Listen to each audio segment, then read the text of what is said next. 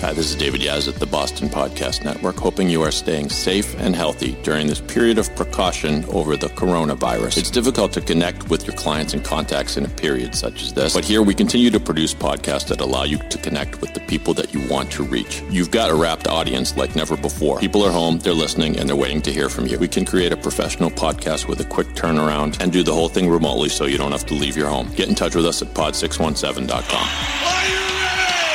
It's showtime!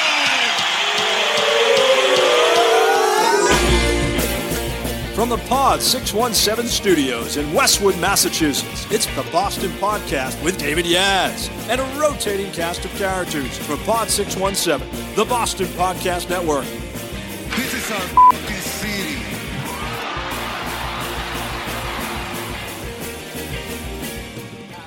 Yes, sir, ladies and gentlemen, boys and girls, all the ships at sea, lovers, muggers, thieves, welcome to the Boston Podcast. This is Dave. I hope your quarantine is going well. If you'd like to start up a podcast in the spare time that you have, that's what we do at the Boston Podcast Network. I invite you to go to the website, pod617.com. You could be the next big podcast star. We'll send you out a quality USB mic, and you can get started right away. Everything is remote. We've been doing it remotely for a long time, way before this pandemic thing, so we're pretty good at it. Pod617.com. And if you want to be a guest on this show, just email me, David at pod617.com. We're featuring a lot of business owners and others who want to keep the word out there that they're still open during these unprecedented times. We also will feature the likes of authors. And luckily, we have an author here today. Her name is Erin Hatton. She's a professor of sociology at the University of Buffalo. She's written what looks to be a very interesting book called Coerced. Don't we all feel a little coerced these days? Anyway, I want to welcome Professor Hatton to the show. Oh, there's the Professor. How's your pandemic going? Oh, it's both hard and easy to complain these days, but considering I'm still gainfully employed, I don't have much to complain about. You academic types, you have all the luck. So you've written a book which is called Coerced and pieces together, it sounds like, stories of different sects of employees, prisoner laborers, graduate students, welfare workers, and college athletes are all coerced in some. I'm going to provide this teaser for our listeners, and you're going to fill it in. But tell us what those four groups have in common, and maybe tell us what the inspiration for the book was. Yeah, sure. So in this book, I do look at these four really, really, really different groups of workers. Prisoners who work behind bars, welfare recipients who have to work in order to receive basic cash benefits and utility vouchers and so on. Student athletes, specifically Division I college football and basketball players, as well as graduate students and the scientists who work in their advisors' labs. Now, let me just say right here that I don't say that these workers are the same in virtually any way. Like, graduate students are vastly different from prisoners. It would be ridiculous to say that they're the same. But I do argue that they, in the work that they do, experience a similar type of coercion. That's different from the type of coercion that we normally talk about. I mean, this coercion is kind of on the front of our minds these days during this pandemic. Questions about whether these frontline so-called essential workers who are essential are coerced to work because they have so few other options in order to feed their families. And that is definitely coercion. What are some you said first line workers, right? What are the types you're talking about? The frontline service workers. So not only healthcare workers, although they are clearly absolutely essential in this crisis, but also these other service workers who were not, until this virus pandemic, considered all that essential. So these are warehouse workers, these are food delivery workers, these are grocery workers who are keeping things going for us so that, say, people like me can work from home. Right. And exhibiting, in many cases, real courage. It's an unlikely dynamic, right? When the heroes have become the people that deliver food from Grubhub, right? And the Amazon delivery people. But I'm impressed that, I mean, I guess what are they going to do? What else are they going to do? Maybe that's the point of your book, or Professor. But yeah, so that that's sort of spirit runs through your book about people that are just kind of forced into this thing, I guess.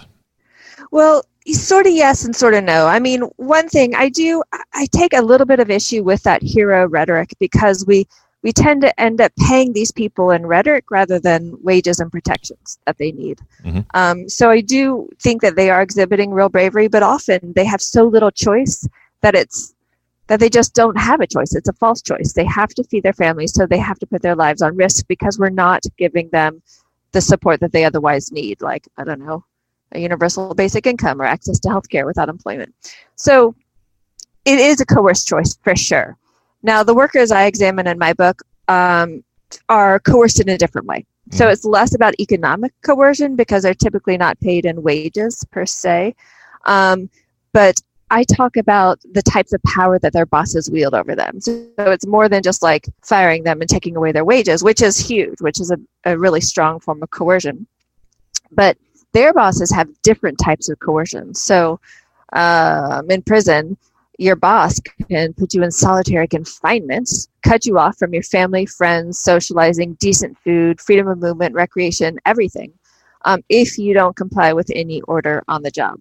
Like, that is really expansive power over a worker. So that's the type of power that I'm talking about. It's a different form of coercion than most regular workers face. Mm-hmm.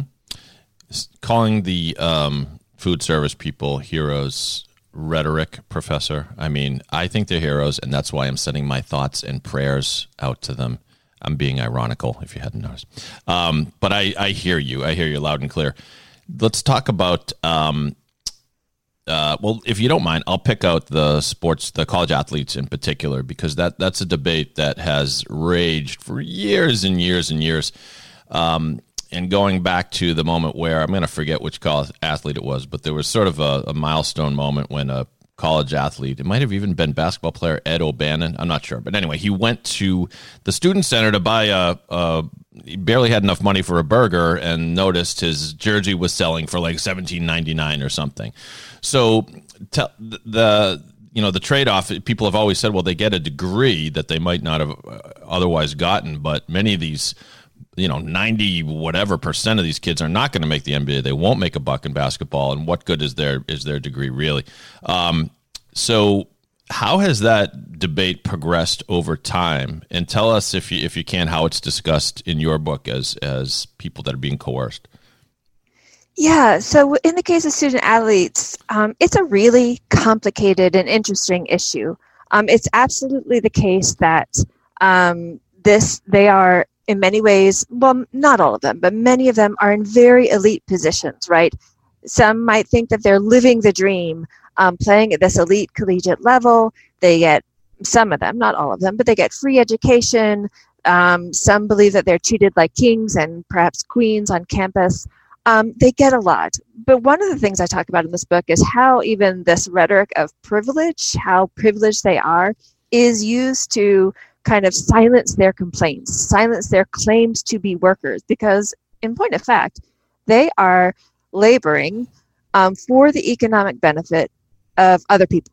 They, as you pointed out, they can't themselves, although now this is under litigation in the state of California, but so far they can't themselves make a dime off of their athletic ability, but other people can.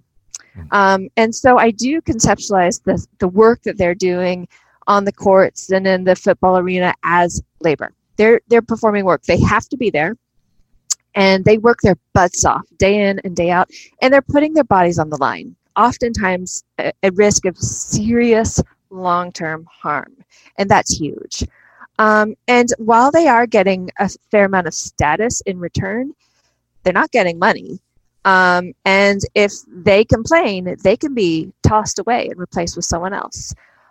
So I do look at the type of power that their coaches have over them as a type of coercive power, right? They don't, for instance, football players or basketball players don't just get to transfer. They don't have economic mobility. They can't go to another team easily if a coach decides not to play them, or if a coach pushes them to play through an injury. They would have to sit out a year and perhaps lose a full year of eligibility. Like, there are all sorts of constraints imposed upon them, including, perhaps most important of all, the fact that they can't even profit. They can't run a summer camp in their own name because their brand, their name belongs to someone else. That's amazing.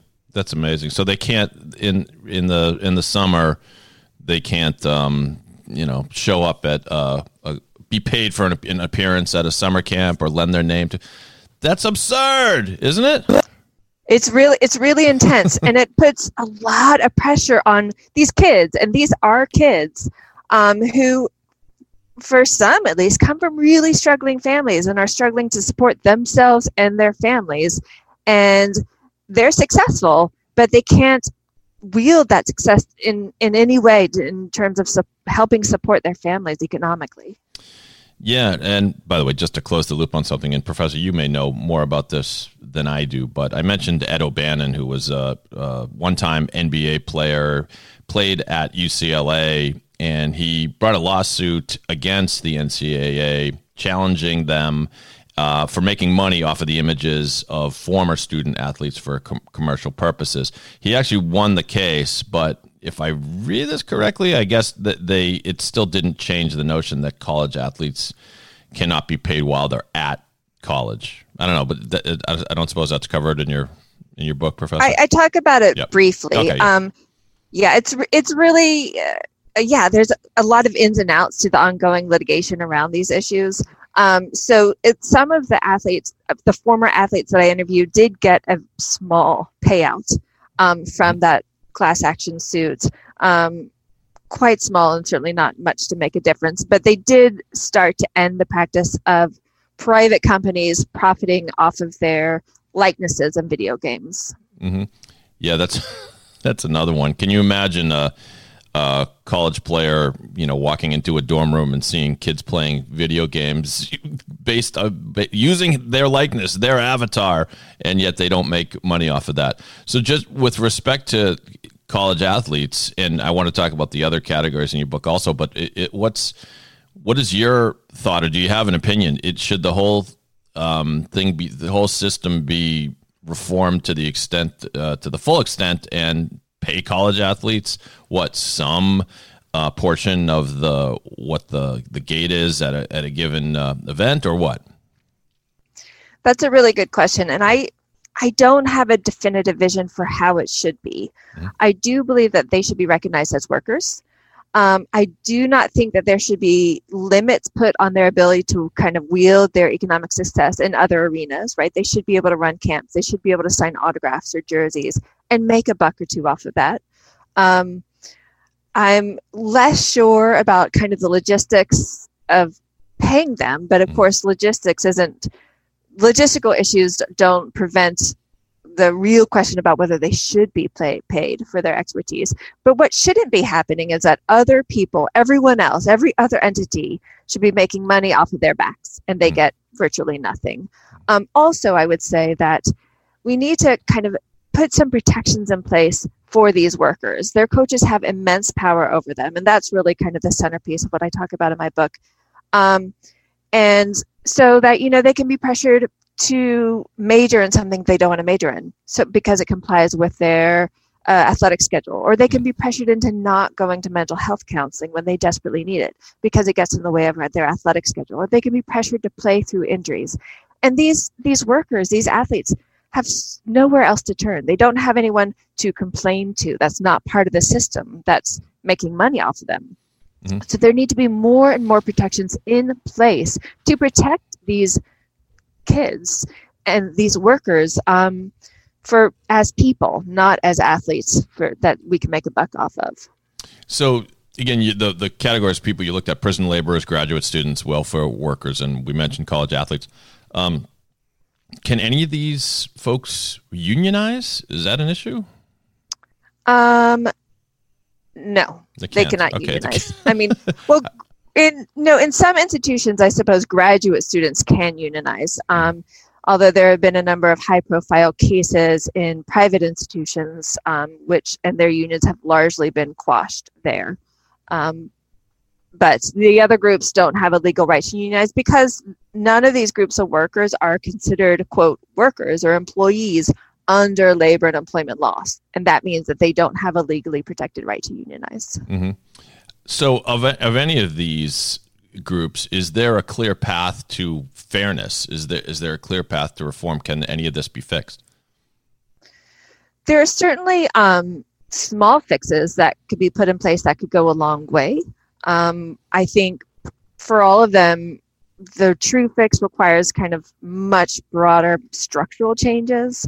For instance, right now, one of the founding principles of our current welfare system is that people need to be coerced into work in order to get any kind of benefit whatsoever. Mm-hmm. And I would argue that structure needs to be changed completely. That people, and the founding principle of that is that people won't work unless you make them.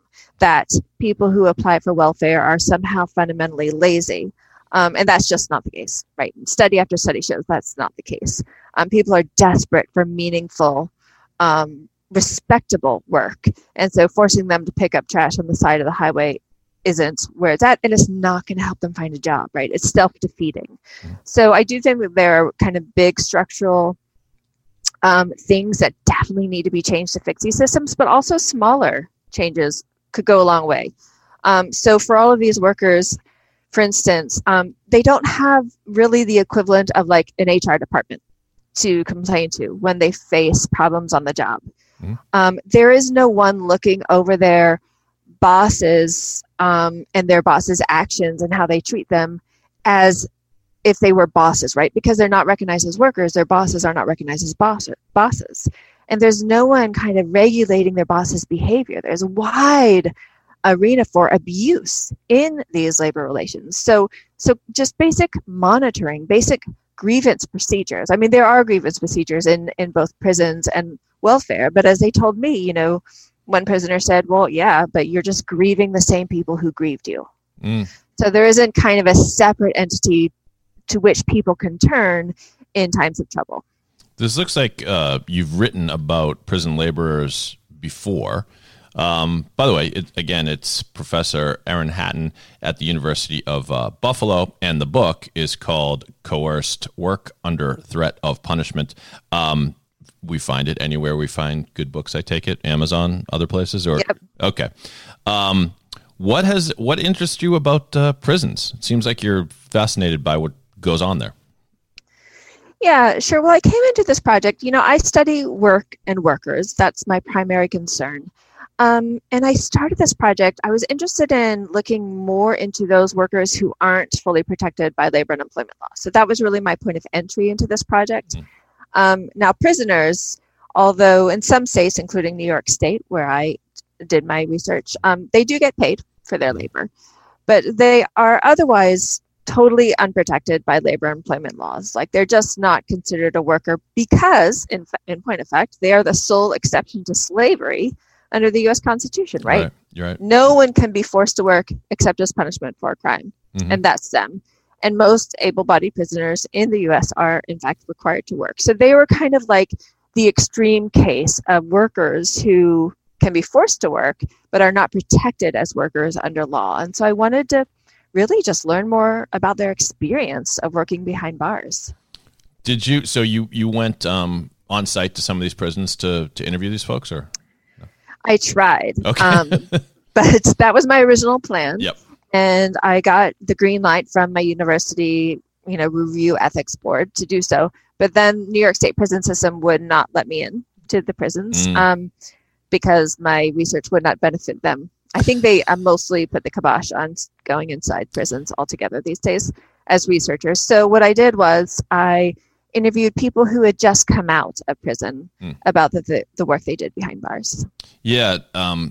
Prisons famously and unsurprisingly are not very welcome to outsiders, including the press. I used to write for a newspaper called Lawyers Weekly in Boston, and I was tailing a lawyer for the day, which included a visit. He was going to visit one of his clients in a prison, and I thought this will be very interesting. Now, like an idiot, I didn't call ahead and get all kinds of clearance. I figured I'd just walk in with him, and we started taking a few pictures outside of the prison, like at a pretty good distance. But some guy came flying out of the prison, pointing at us going, who are you? Who are you? Who gave you permission to be here?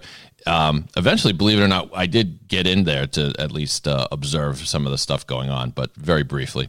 I was going to ask you if you had visited Clinton Correctional Facility, which can't be too far from you, which famously was the site of the break, and that is depicted in the TV show Escape from Dannemora. If you haven't seen it, by the way, outstanding. Did you see that? I did not actually. Oh, come on, Professor. It's right up your alley. I visited Attica, but not Clinton. Oh, even better. I shouldn't take such glee in in remembering what Attica is known for. But I actually recently watched a documentary about the riot, and man, it's gruesome and heart wrenching and all that. So, of those that you interviewed, what stuck out in terms of these prison laborers? And I mean, was it an existence of frustration? Did they, or what kept them going? Was the real reason why they were going back because they simply had to? They would prefer not to, or what was it like? Yeah, well, the thing about prison labor, really all jobs, is that it's not an either or. It's not black or white. It's not all good or all bad. I mean, for many prisoners, being able to do something to occupy the time, especially, most important of all, something that they can find meaning and value in, that's critically important. So on the surface, I'm not an opponent of prison labor. I think it can be great. But the problem is how it's utilized in prisons. It just doesn't give them real skills. The skills don't transfer to the outside, or jobs won't accept those as real skills. And it's more like make work. And even more, when it could be potentially good work, their bosses have so much power over them. And some bosses are good, some bosses are bad. And when they're bad, they're really, really bad. Mm-hmm. And they can make their lives hell. So I guess my point is that prisoners, like all people, had all different types of views of their work. They are a totally heterogeneous group. And they want, for many of them, they want to work and they want meaningful work. But they don't want to be punished. You know, one guy, he fell asleep at work one day. He was sick, got in trouble. The next day, the boss thought he had fallen asleep again. He says he didn't. His hat was just low, so the boss thought he was asleep. And the boss wanted him, as punishment, to clean the floor with a toothbrush. And for him, that just crossed the line. He wasn't going to do it. And he said, you know what? Take me to the box, which is what they call solitary confinement. Take me to the box for a month. Cut me off from my family and friends because I'm not doing it. So they are willing to work. They want to work in many cases, but they don't want to be treated like trash. Right. Yeah. And I misspoke earlier. I think I posed the question, why do they keep doing it? They're in prison. I mean, they have to. And like you said, they have to. So I got confused for a minute there. I started thinking about prison employees. Of course, the prison laborers. Now, there's in that, of course, I always will go back to television. So I mentioned that show before, Escape from Dannemora. It's the two people that, you know, in real life, you know, they ultimately escaped and ultimately were hunted down. One of them killed in the process. They are depicted as working in the what do you call it? Linens? No, I don't know. They're working with sewing machines. What do you call that? Oh, uh-huh. Anyway, but the way the story was told is that was a choice job, and so is like I presume they don't get to necessarily choose whether they work and where they work, but it sounded the way they positioned it was some are certainly better than others. And there's a kind of hierarchy there. Is that the case? Yes, there's absolutely a hierarchy. In some cases, they certainly have a limited degree of choice. Choice is way too strong a word, but they can put in for a transfer. They can put in a request. Whether or not that request is heeded is another question. Right. So the vast majority of prisons work in like basic prison maintenance. So they're working in the mess hall. They're working in laundry services. They're picking up, they're doing landscaping or shoveling snow or mowing the lawns. So it's like basic prison upkeep. And really, though, they keep the prisons running because if they didn't do all of that work, they would have to hire civilians at 100 times the wages. Right. Because these prisoners are earning, at least in New York State, they're earning between 10 and 33 cents an hour for that type of work. So then there are some more choice jobs. There are prison factories where they make stuff, most often for like New York State government agencies, hospitals, schools, and so on. And so they're making road signs and the grills for the public parks and linens for prisoners to wear and sleep on and so on. License plates? And those pay more. Do they actually make license plates? I believe they do. Maybe it's not a myth. Yeah. We're up against the clock a little bit here, Professor Hatton. By the way, people must mistake you for the character on The Office, whose name is Erin Hannon, who I keep wanting to say. No? Does that ever come up? I don't know if that's come up before, but that's fine. Well, she's a wonderful actress whose name escapes me at the moment. But anyway, the character's name is Erin Hannon, and it's you're an academic. I wouldn't expect you to know something so trivial.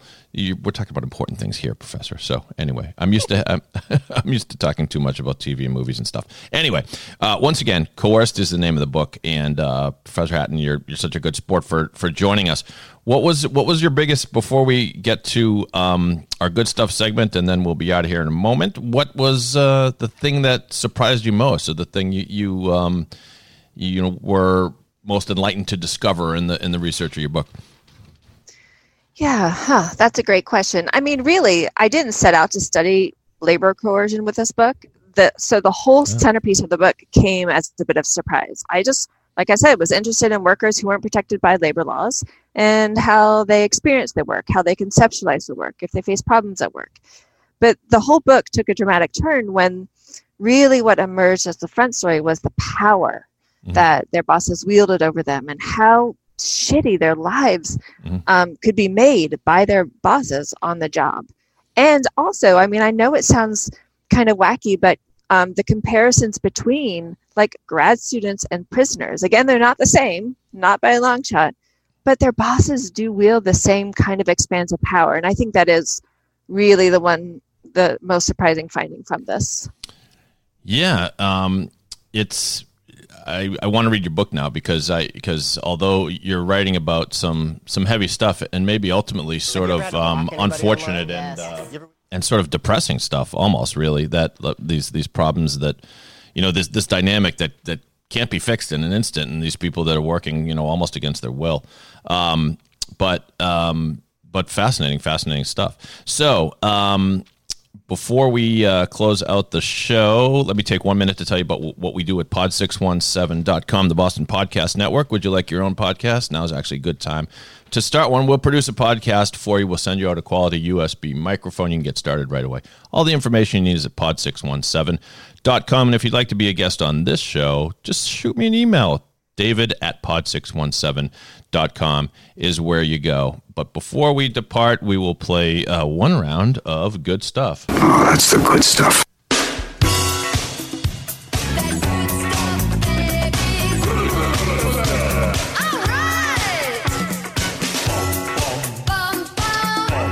All right, well, we got to end on a high note. We've been talking about some heavy stuff here, Professor. So tell us, do you have a tip for our listeners, something that has helped you get through the pandemic, whatever that may be? Oh, goodness. Well, this is incredibly random. Okay. But my mood really took a turn for the better when I randomly started making things out of paper mache. Oh, I like it. Do you Why? I don't know. And specifically, I started making cacti. I never would have guessed cacti. Is that? Yeah, me neither. So, this is very interesting to me because I like making stuff. During this quarantine, a lot of people I talk to are doing things like that. Can you actually build something? I've been making silly videos to show to my parents and my family on our Sunday night calls. At least it's something. My cousins and I, we did a scene from The Godfather, but the pandemic version. So all the characters were in Zoom boxes wearing masks, and Michael Corleone has to shoot up at one of the Zoom boxes to kill his enemies. Anyway, but so and other people like doing jigsaw puzzles, and I think like, why you like? I don't see the fascination of jigsaw puzzles, but the person says well, it's kind of idle and it kind of keeps you calm, and you are building something even if it's just a puzzle. But so okay, why cacti? First of all, let's start with that. Did you that start I building wish I something knew. else and it turned out to look like a cactus? No? No. Okay. It was entirely, I've made now 5 cacti. Wow. It was entirely by design, but why, I have no idea. Wow. You're like the Richard Dreyfuss character in Close Encounters. You don't know why. There's cacti in your future somewhere. You're going to be like having some adventure in a desert or something. Do you paint them afterwards?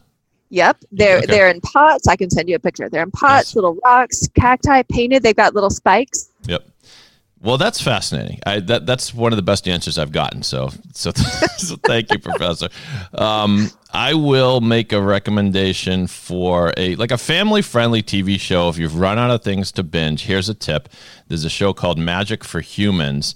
It's a dude named Justin Willman, and he's like a street magician. He's got a sense of humor, but he does all kinds of things that will make they really are amazing. And we know magic isn't real. Well, I don't know, is it? But for example, he goes to one of these King Arthur fairs type things. This was all shot pre-pandemic, needless to say. But he goes and he'll go up to some people and he'll say, "What are you drinking there?" And the guy says, "Oh, I'm having a little bit of beer." And this magician, Justin, will take a bottle, like a regular water bottle, like Dasani or whatever brand you got there, and he starts pouring the water out in an empty cup. And as soon as the water is coming out of the bottle, it is turning into beer. And he hands it to the guy, and it is beer. And then he turns to a woman and says, "What would you like?" She says, "Wine." And he does the same thing. And it blows my mind. And I need to know how he did that. But anyway, it's good. If you're looking for something light, it's on Netflix, Magic for Humans. There are 3 seasons, and check it out. That's what I got. So, Professor Hatton, I hope you had a good time. I thank you for being a good sport. And so, you're as we like to say in the Boston area, you're wicked smart. What's your prediction, if at all, as to when life gets back to normal? Oh goodness. I for normal, I'm going to give us a year. Okay, a year, yeah. And really, damn it, that's too long. I'm sorry. Well, you're a good person to ask. This is what you study. I mean, you study the way people interact, and so you think it'll be a slow return. Are there gonna be just weird moments over the night? Even though people are allowed to go to places, are there gonna be weird moments where people are darting away from each other or some such thing? Well, the terrain is changing so fast. So it could be that if we discover that masks are really just as incredibly effective as they might actually be, right, then maybe we will be back to normal wearing masks. And if that's normal enough, then that's pretty solid. Yeah. Or maybe, they're talking about a vaccine coming out amazingly soon. So all of those things could definitely happen. All right. Well, I hope it happens sooner than later, but we will endure. We are a strong people, I hope, as long as the liquor stores remain open. I mean, as long as we all stick to our guns. I hope you had fun, Professor Hatton.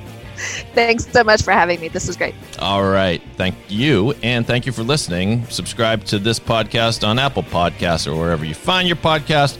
Go to pod617.com if you want your own podcast. And on behalf of Professor Erin Hatton, my name is Dave. I'm just a guy from Boston, but if you're not from Boston, you must be the other guy. Have a great day, everybody.